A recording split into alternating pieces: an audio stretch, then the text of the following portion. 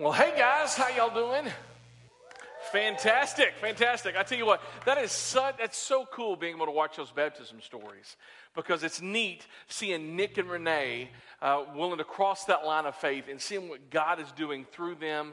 And let me tell you, really cool, that last one you saw, Renee Rogers, she was baptized by somebody who invited her to church.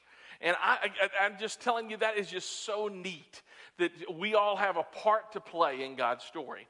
Before we dig in, let me just tell you, my name's Chris. I'm one of the teaching pastors here, and would love to be able to welcome two groups of people. If this is your first time with us, we want to welcome you. So let's give it up for our first-time guests. You guys are awesome. And then secondly, we want to honor our VIPs. Our volunteers are very important here at One Church. So let's give it up for all those people who volunteer. All right, very good. Well, we are continuing our series today on The Walking Dead. And by the way, how many of y'all are going to watch it tonight? Come on now. Are you excited? Let me hear you. All two of y'all. All right, very good. All right. Well, let me tell you, the whole idea of zombies is kind of the hip monsters of the day. If you really think about me, zombies are kind of the hipster of the monsters. I mean, it used to be vampires, and there was a whole Tom Cruise and Brad Pitt and all this. And then that was, by the way, before vampires were sparkly. Anybody remember that one? So just giving you a heads up on that one. I used to like The Creature of the Black Lagoon and Frankenstein, all Bela Lugosi. But now zombies are kind of the hit these days, all right? Let me tell you, I did some research into some zombies, and the whole idea of zombies, they were invented about 40 years ago with the movie Dawn of the Dead. Anybody seen that one? All right, good. Now here's the thing about 8 rules about being a zombie. All right, the first one is this. Zombies, they all suffer from decay and rot. All right, they're all rotting. All right, second one, they are mobile, but they don't have a heartbeat or other vital signs. There's another rule for being a zombie. They're unable to communicate except through and ooh, right? Groans and howls, right? They are unemotional, and they show no mercy. They are hungry for human flesh. All right? They are unaffected by injuries, even fatal ones.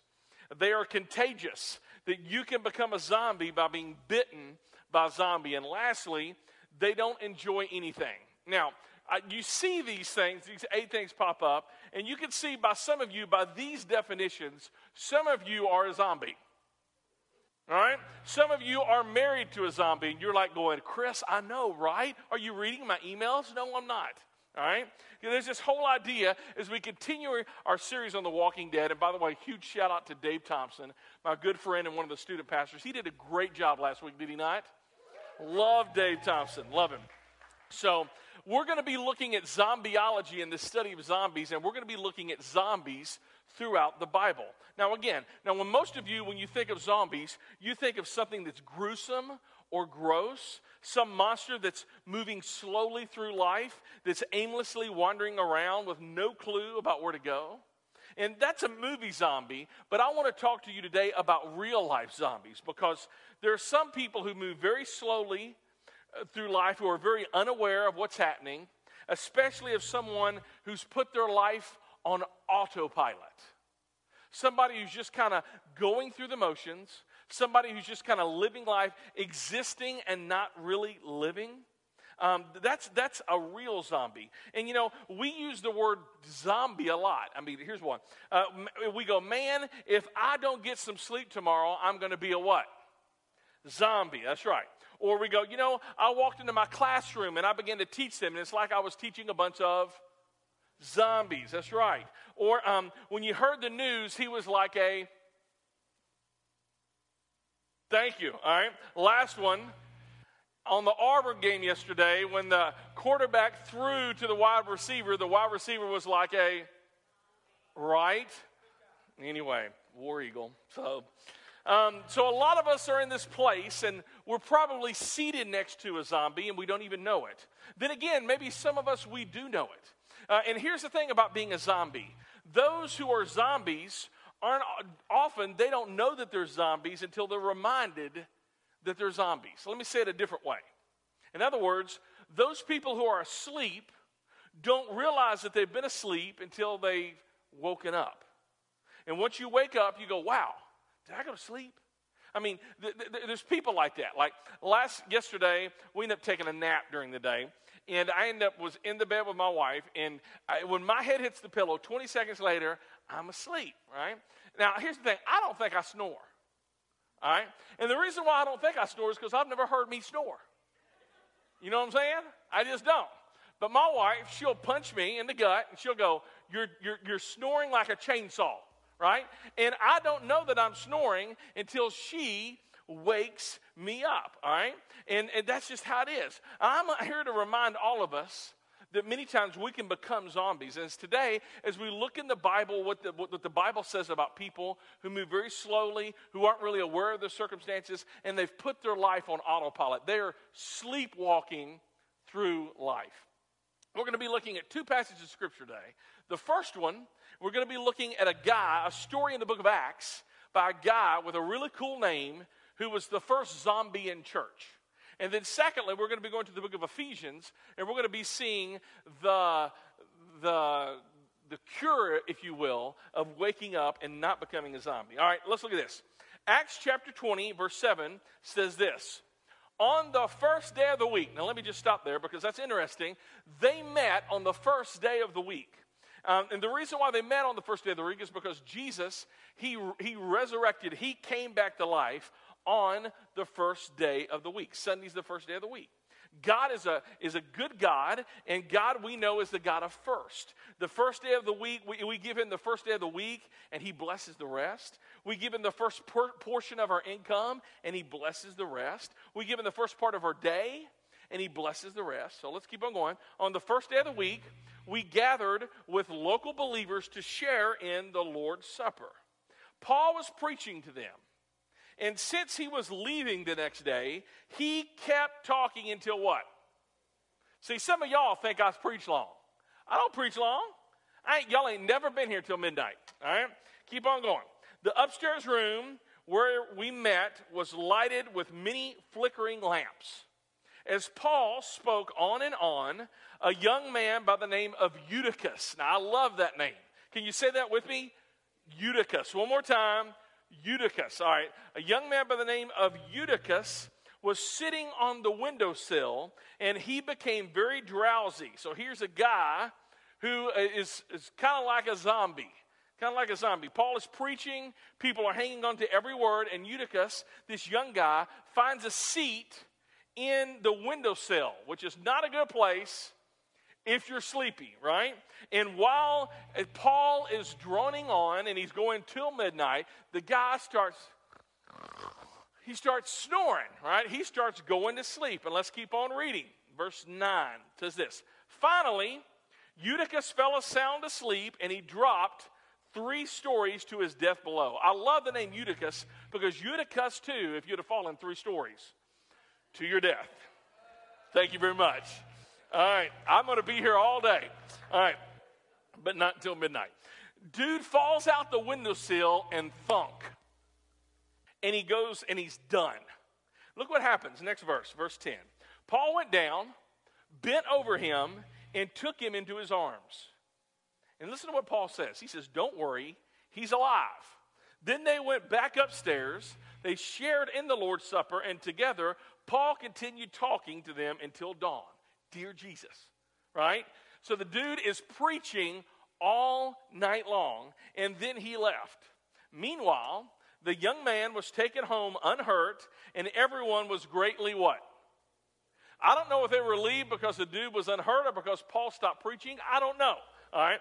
So Paul ran down these 3 flights of stairs, grasped him, held him, prayed over him, and Eutychus jumped right up. Eutychus was the first zombie. Eutychus was the first record we have of a zombie in church. The first record we have of somebody sleeping in church. Now, some of you are thinking, okay, he may be the first, but he ain't the last, right? And on that note, watch this flick.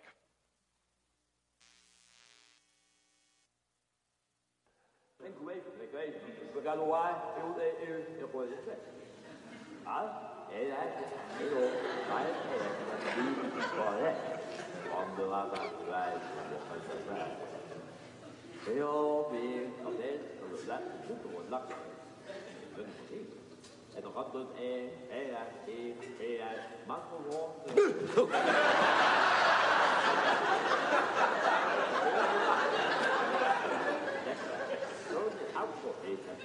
that's the car, the bed, the bed,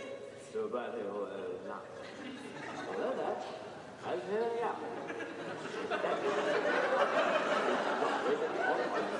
This is bed, Lord made of the hour art. The day, then, only day,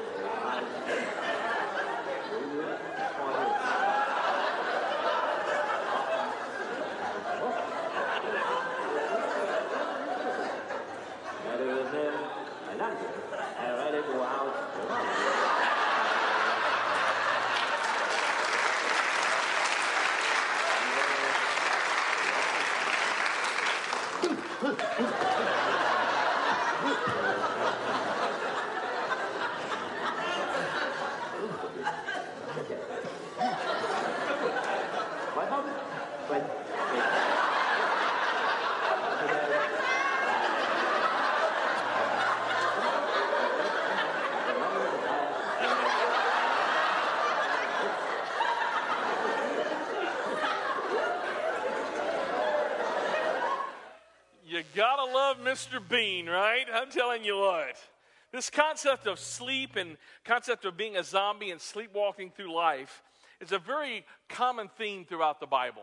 In fact, the guy who was preaching all that night, his name was Paul, he wrote a letter to a group of churches and a church specifically located in this town of Ephesus. And the letter we have is the book of Ephesians. And I think as we dive in today in Ephesians 5:14 that some of you, that God is wanting to give you a wake-up call today. Because so many times people are zombies and they're sleepwalking through life and they don't even know it. They're asleep and they don't even know it. And that's the thing. When you're asleep, you don't know that you're asleep until after you're awake. And you go, wow, I've been asleep. So today, I believe God is wanting to give us a wake-up call. And the alarm might say 5:14 on it. Just red flashing 5:14. Because in Ephesians 5:14, Paul gives us the prescription of how to become awake. And look at what he says. In fact, the very first word in Ephesians chapter 5, verse 14 is what? Awake, O sleeper. And then he continues, rise from the dead, and Christ will give you light. So be careful how you live. Don't live like fools, but live like those who are wise. Make the most of every opportunity in these evil days. Don't act thoughtlessly, but understand what the Lord wants you to do. I would say that many of us here, and many of us are listening right now, we're zombies. And I'm not talking about, we're sleeping in church like Mr. Bean or Eutychus, but we're sleeping through our spiritual life. You're doing life on autopilot. You're sleepwalking through the years. You're sleepwalking to really knowing God. In fact, look what it says in verse 14. It says, awake, O sleeper, rise from the dead, and Christ will give you light. You know what? It's a funny thing about sleep. You don't really know that you're asleep until you wake up. And then once you wake up, you go, oh, I fell asleep. And that's what happens so often when I talk to people about Jesus. They'll go, hey, okay, I realized that I was asleep, but once I met Jesus, I feel wide awake. I have not just life, but abundant life. In fact, listen to how God's word and Paul describes in the book of Ephesians chapter 2, verse 1, how he describes us before we met Jesus. He says this, at one time, you were like a what? Dead person. You were a zombie. You were like a dead person because of the things you did wrong and your offenses against God. You see, the Bible describes us before we met Jesus as being spiritually dead. Yeah, we're moving, but we have no vital signs of being awake towards God. we're wandering aimlessly through life, you are a zombie.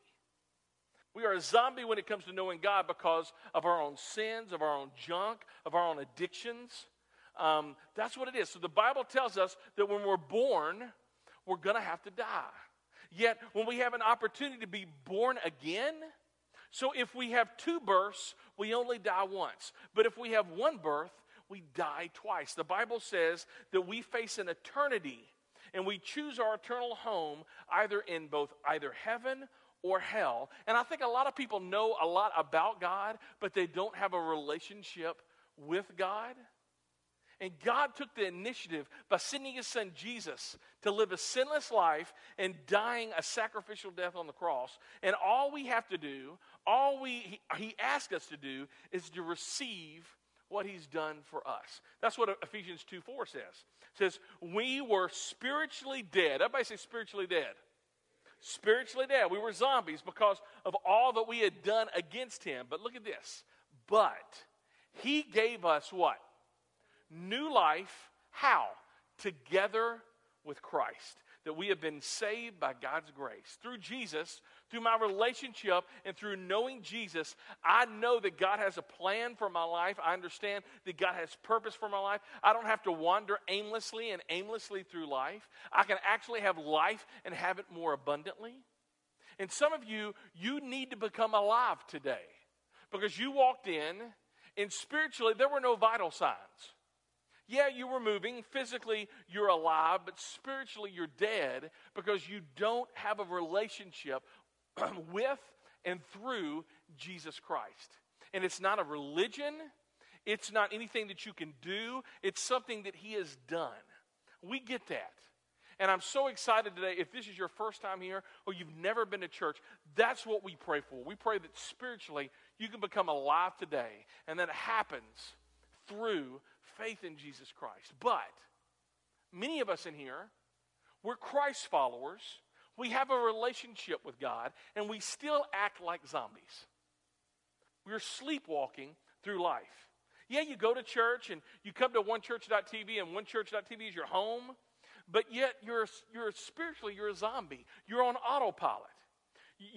You're asleep when it comes to using your gifts or your abilities. You're asleep when it comes to actually engaging God in your marriage or engaging God in your finances, engaging God with your kids. And the thing is, I don't want you to miss this because you can look like you're alive, but be sleepwalking through life. And I tell you, our enemy wants to put believers to sleep. He tries to get us to sleep so we won't wake up and actually do something.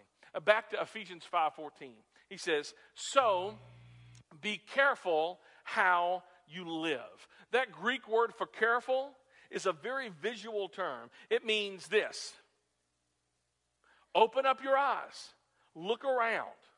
It means if you're walking around and there's some things that you don't want to step on. How many of y'all were at the 7-year anniversary of One Church at the Kennedy Farm? I don't know if you noticed in that pasture, and that's exactly what it was. There are some things that you don't want to step on, right? In fact, I saw some kids with no shoes on. And I was like, dear Lord, right, you better wash those feet, right? Because there's some things you don't want to step in. And that's what it means. Be careful. Open up your eyes. Paul is saying that there are Christ followers who sleepwalk through life, who live their life like zombies. And when you see zombies on television and movies, they're always going, but they're going nowhere. And I meet so many people in life, and that's exactly what they're doing. They're going, and they're going really fast, but they're going nowhere in life. I mean, a lot of times when I'm working at a restaurant or I'm at a coffee house and I listen to people and I overhear conversations, and yes, I do that.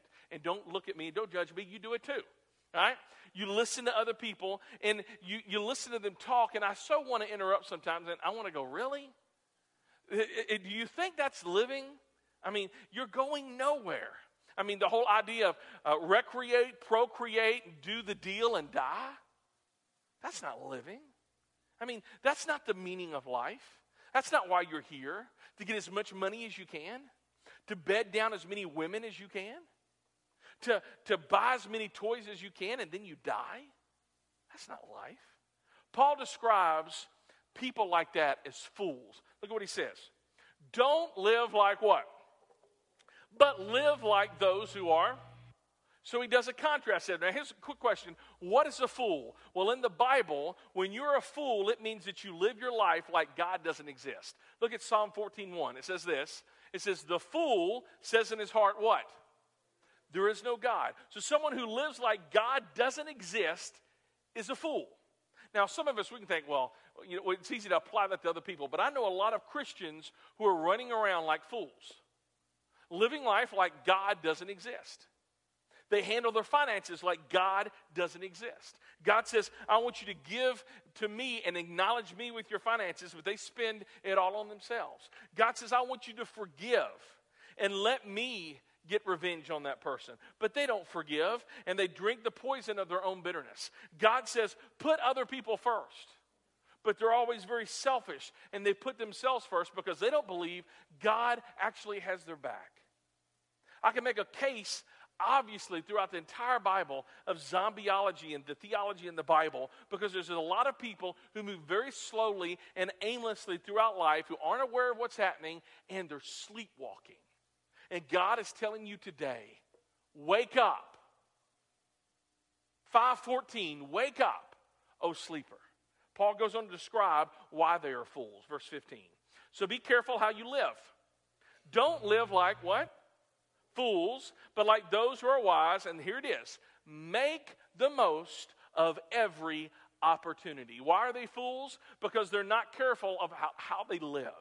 They waste opportunities. This verse says a lot. It says, make the most of every opportunity. The word opportunity is a time word. This is a word that points to time. It doesn't mean that their times are always bad, if you will. It just means that time is running out. Time is short. The Latin phrase is carpe diem, right? Seize the plaque. No, it's carpe diem. You ever seen me going, what? So it's carpe diem. It's seize the day. Seize the day. That we have a limited amount of time. Your greatest asset, you know what it is? It's not money. It isn't stocks or is it bonds. Your greatest asset in life is time.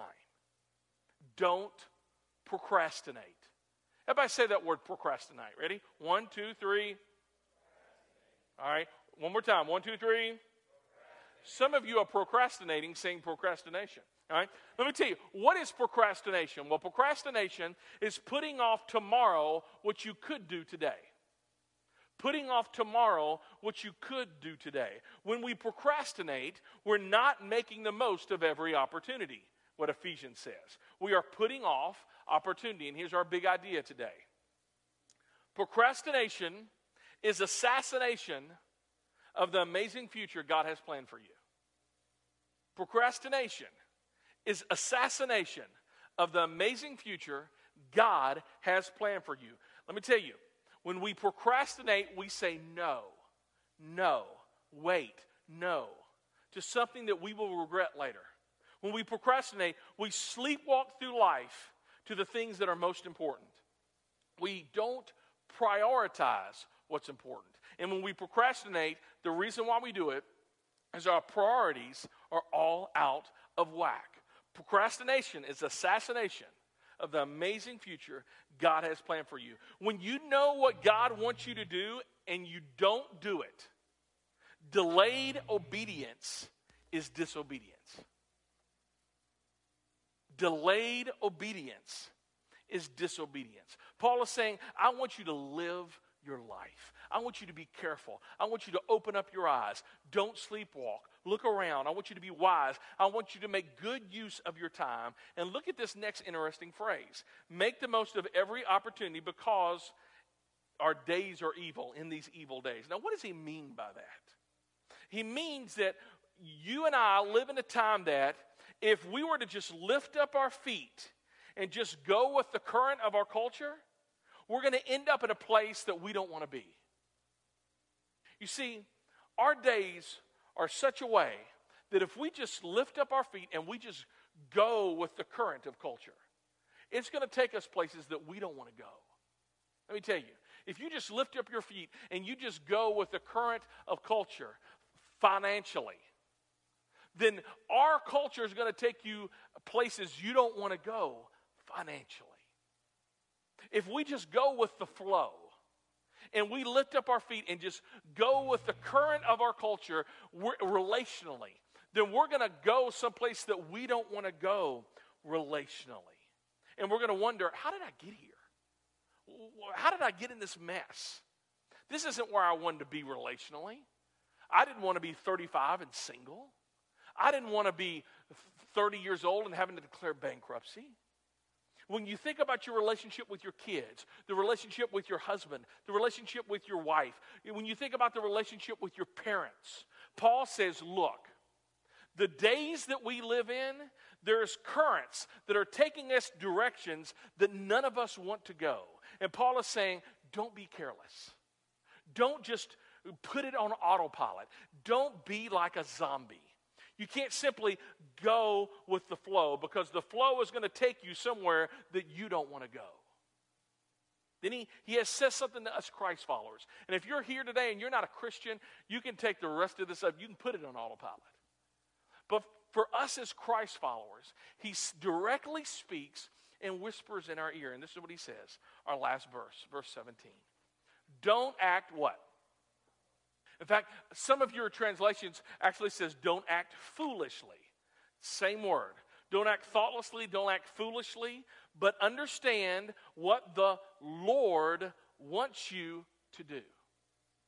You see, so many of us, the reason why we're wandering aimlessly through life is because God has called us to something and we don't know what it is. Now, I'm going to camp out right here. I'm going to take a break from my notes and that's always a scary thing. But I want to just speak to us who are Christ followers today. So many of times we want the very specifics of what God wants us to do in our life. We want God to say, okay, I want you to marry him. I want you to go to this school. I want you to get very specific. God, what do you want me to do?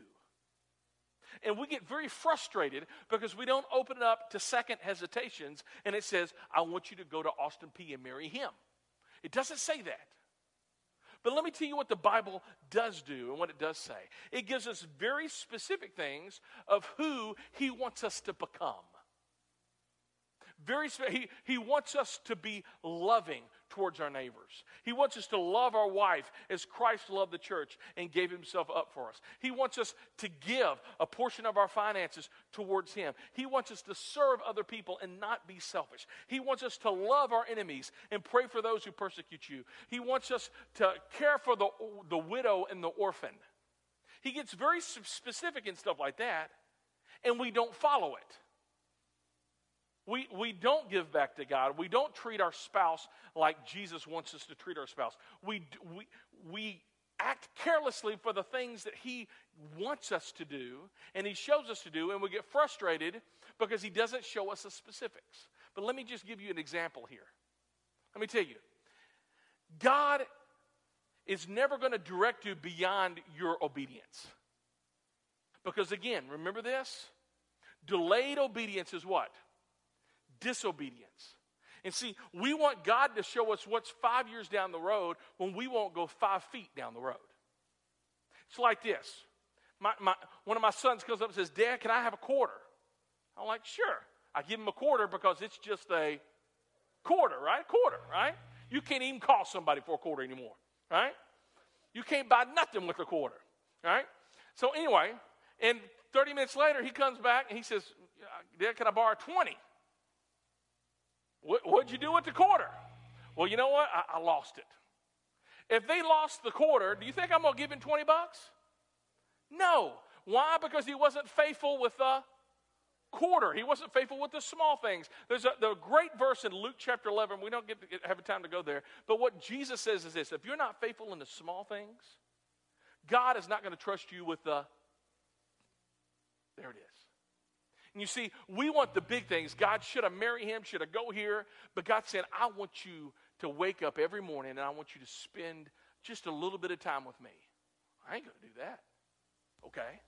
If you're not willing to do that, then I'm not going to show you. I'm not going to show you the details. And that's what it says in verse 17. Don't act thoughtlessly, but understand what the Lord wants you to do. What is God telling you to do that you keep on putting off? What are things that God is telling you, I want you to make this a priority, but you're procrastinating the priority? This is delayed obedience. It's disobedience.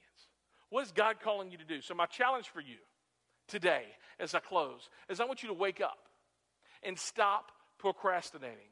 Think of procrastination as a 4-letter word. Stop doing it.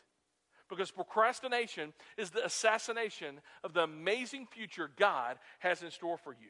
So here's what I want you to do. I'm going to put some very specific things up on the screen. But I want to ask you this question. And here's my challenge. I want you to write down this week 5 things that you know that are important, but you're procrastinating about. 5 things. If you don't have 5, great. I know somebody has at least 1, right? So I want you to write down 5 things that you know are important, but that you've been procrastinating about. And right next to those 5 things, I want you to put these questions right here. The who, what, when, where, how. Let's look at the first one. Why? Why are these important? Why are these important? Now, if you can't ask that question, then they're not a priority. And maybe you shouldn't do them. But why are these important? Why are these important? Number 2, what will happen if I continue to procrastinate? What will happen if I continue to procrastinate? 3rd, when is my timetable to completing them? That's a big one. Let me tell you, if you have this priority and you're saying, okay, God, I'm going to do it someday. Let me tell you, you will never do it. You know why? Because someday is not a real timetable. There is no day on the calendar called someday, is it? There's Monday, Tuesday, Thursday, Wednesday. There is no someday. So put a day to it. Look at this. How will I complete them? How will I complete them? And then lastly, who will hold me accountable? Who will hold me accountable? All right, let's kind of walk through that, just through something specific as we close. All right, the first one. Why are these important? Let's take one. Let's take spending time with your spouse. You've been neglecting it, and she's feeling empty, and you're feeling empty. And you know it's a priority, but you've been putting it off. You've been procrastinating it. Well, again, ask the question, why is this important? Why is it important that you need to build into your spouse? All right? You need to answer that. Well, because I love them. They love me. We have a commitment to one another. Okay? God tells us to. Number 2, what will happen if I continue to procrastinate? What will happen if I continue to neglect that relationship? Well, erosion will happen, won't it? Erosion will happen slowly over time, and the relationship might fall apart. Let's go to the next one. When is my timetable for completing this? All right? Well, that's when you say, okay, I know I'm busy and I got everything's crazy, but I've got to prioritize this. So what I'm going to do is, when I get home, I'm going to keep the TV off. We're going to sit down at the table with the TV off, and we are going to talk with our spouse. And the first time you do it, it might be a little awkward. But you know what? Over time, when you make those small investments, you will see a change. Next one. How will I complete them? All right. I just answered one of the house. Maybe you turn off the TV, you eat together. Maybe it's you intentionally date. You know, every Friday night, we're getting a sitter, and we are going out.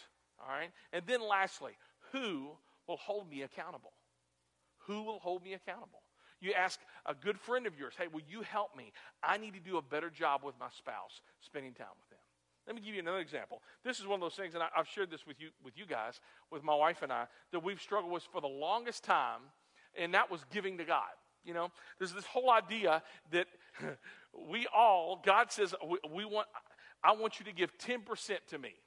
And, you know, it's amazing when you don't have $1, 10% is only a what? And you're thinking, you can't buy nothing with a dime, right? I mean, that's easy, right? Would you get $1,000? That's a little bit different, isn't it? Because $100, I can buy you something, right? So we have this idea when it gets bigger, the percentage doesn't get bigger, but it's like our perspective changes. And I remember, again, before one church started, Kim and I struggled through this whole idea of, you know, and we made all kinds of excuses, great excuses. If we made more, you know, if we didn't have as many bills, you know, whatever. But ultimately, it came down, somebody just approached me and confronted me and said, Chris, you got to be consistent on this. And I'm like, and here's the thing. We knew that. We felt so guilty, right? We did. We felt so guilty. So when we first started One Church, we were like, we've got to get this worked out. We've got to fix this. And okay, and we asked these questions. Why is this important? Why? Because number one, when I don't give to God and I don't tithe to him, it's telling him I don't have faith in him.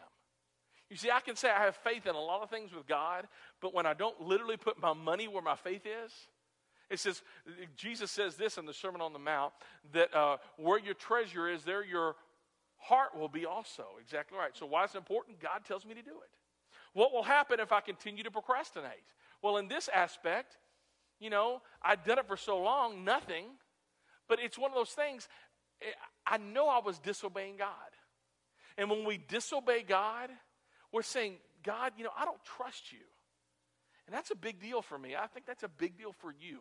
We want to honor God with everything in our life. So what will happen if I continue to procrastinate? I'm going to feel guilty. I'm not going to have my faith, not really putting my faith in God. Let's move to the next one. When is my timetable for completing them? We would always say next month, right? Next month, I'm going to start giving. Now, again, how many of y'all ever said that? Am I the only one in here? Evidently I am. All of y'all are great, all right? So we say next month, when we pay off this bill, it'll be okay. And we'll start doing it. And we realize that next month, that isn't a plan. So one of the things that has revolutionized us, and this goes to the how. How will I complete them? How we did it is we decided, you know what? If we wait for the offering bucket to come around, it's probably never going to happen. So what we do is we get paid on the 1st and 15th. So on the 3rd and 17th, we just have it automatically come out of our checking account. We don't even see it. So, and what's crazy about that, that's just a huge burden off of our shoulders. Because we know, you know what? God, we're honoring God with that. But that's the how. That's how we were able to do it. And that was really the only way we've been able to figure this out in our life. Our life. And then lastly, who will hold you accountable? Who will hold you accountable? Because if somebody doesn't hold you accountable, you're going to continue to procrastinate. And we will procrastinate, we assassinate the future that God has for us. So if you're here, if you're sleepwalking through life, if you've kind of put it on autopilot, my challenge, wake up. Let's pray. Dear God, we're so grateful for you. I'm thankful for everything that you've done, everything you continue to do through and in our lives, God. And Lord, I know all of us, there are all of us in here that in some area of our life, we're coasting. We're putting it on autopilot. And where there's some things that we know that are priorities, but we continue to procrastinate. God, I pray that we would be able to see exactly what procrastination is. That delayed obedience is really disobedience. And I pray that all of us in here, that we would listen to you, God. We would obey you. And when that happens, Lord, you will show us more of what you want us to do, God's will, what is good and pleasing and perfect. For it's in Jesus' name that we pray. Amen.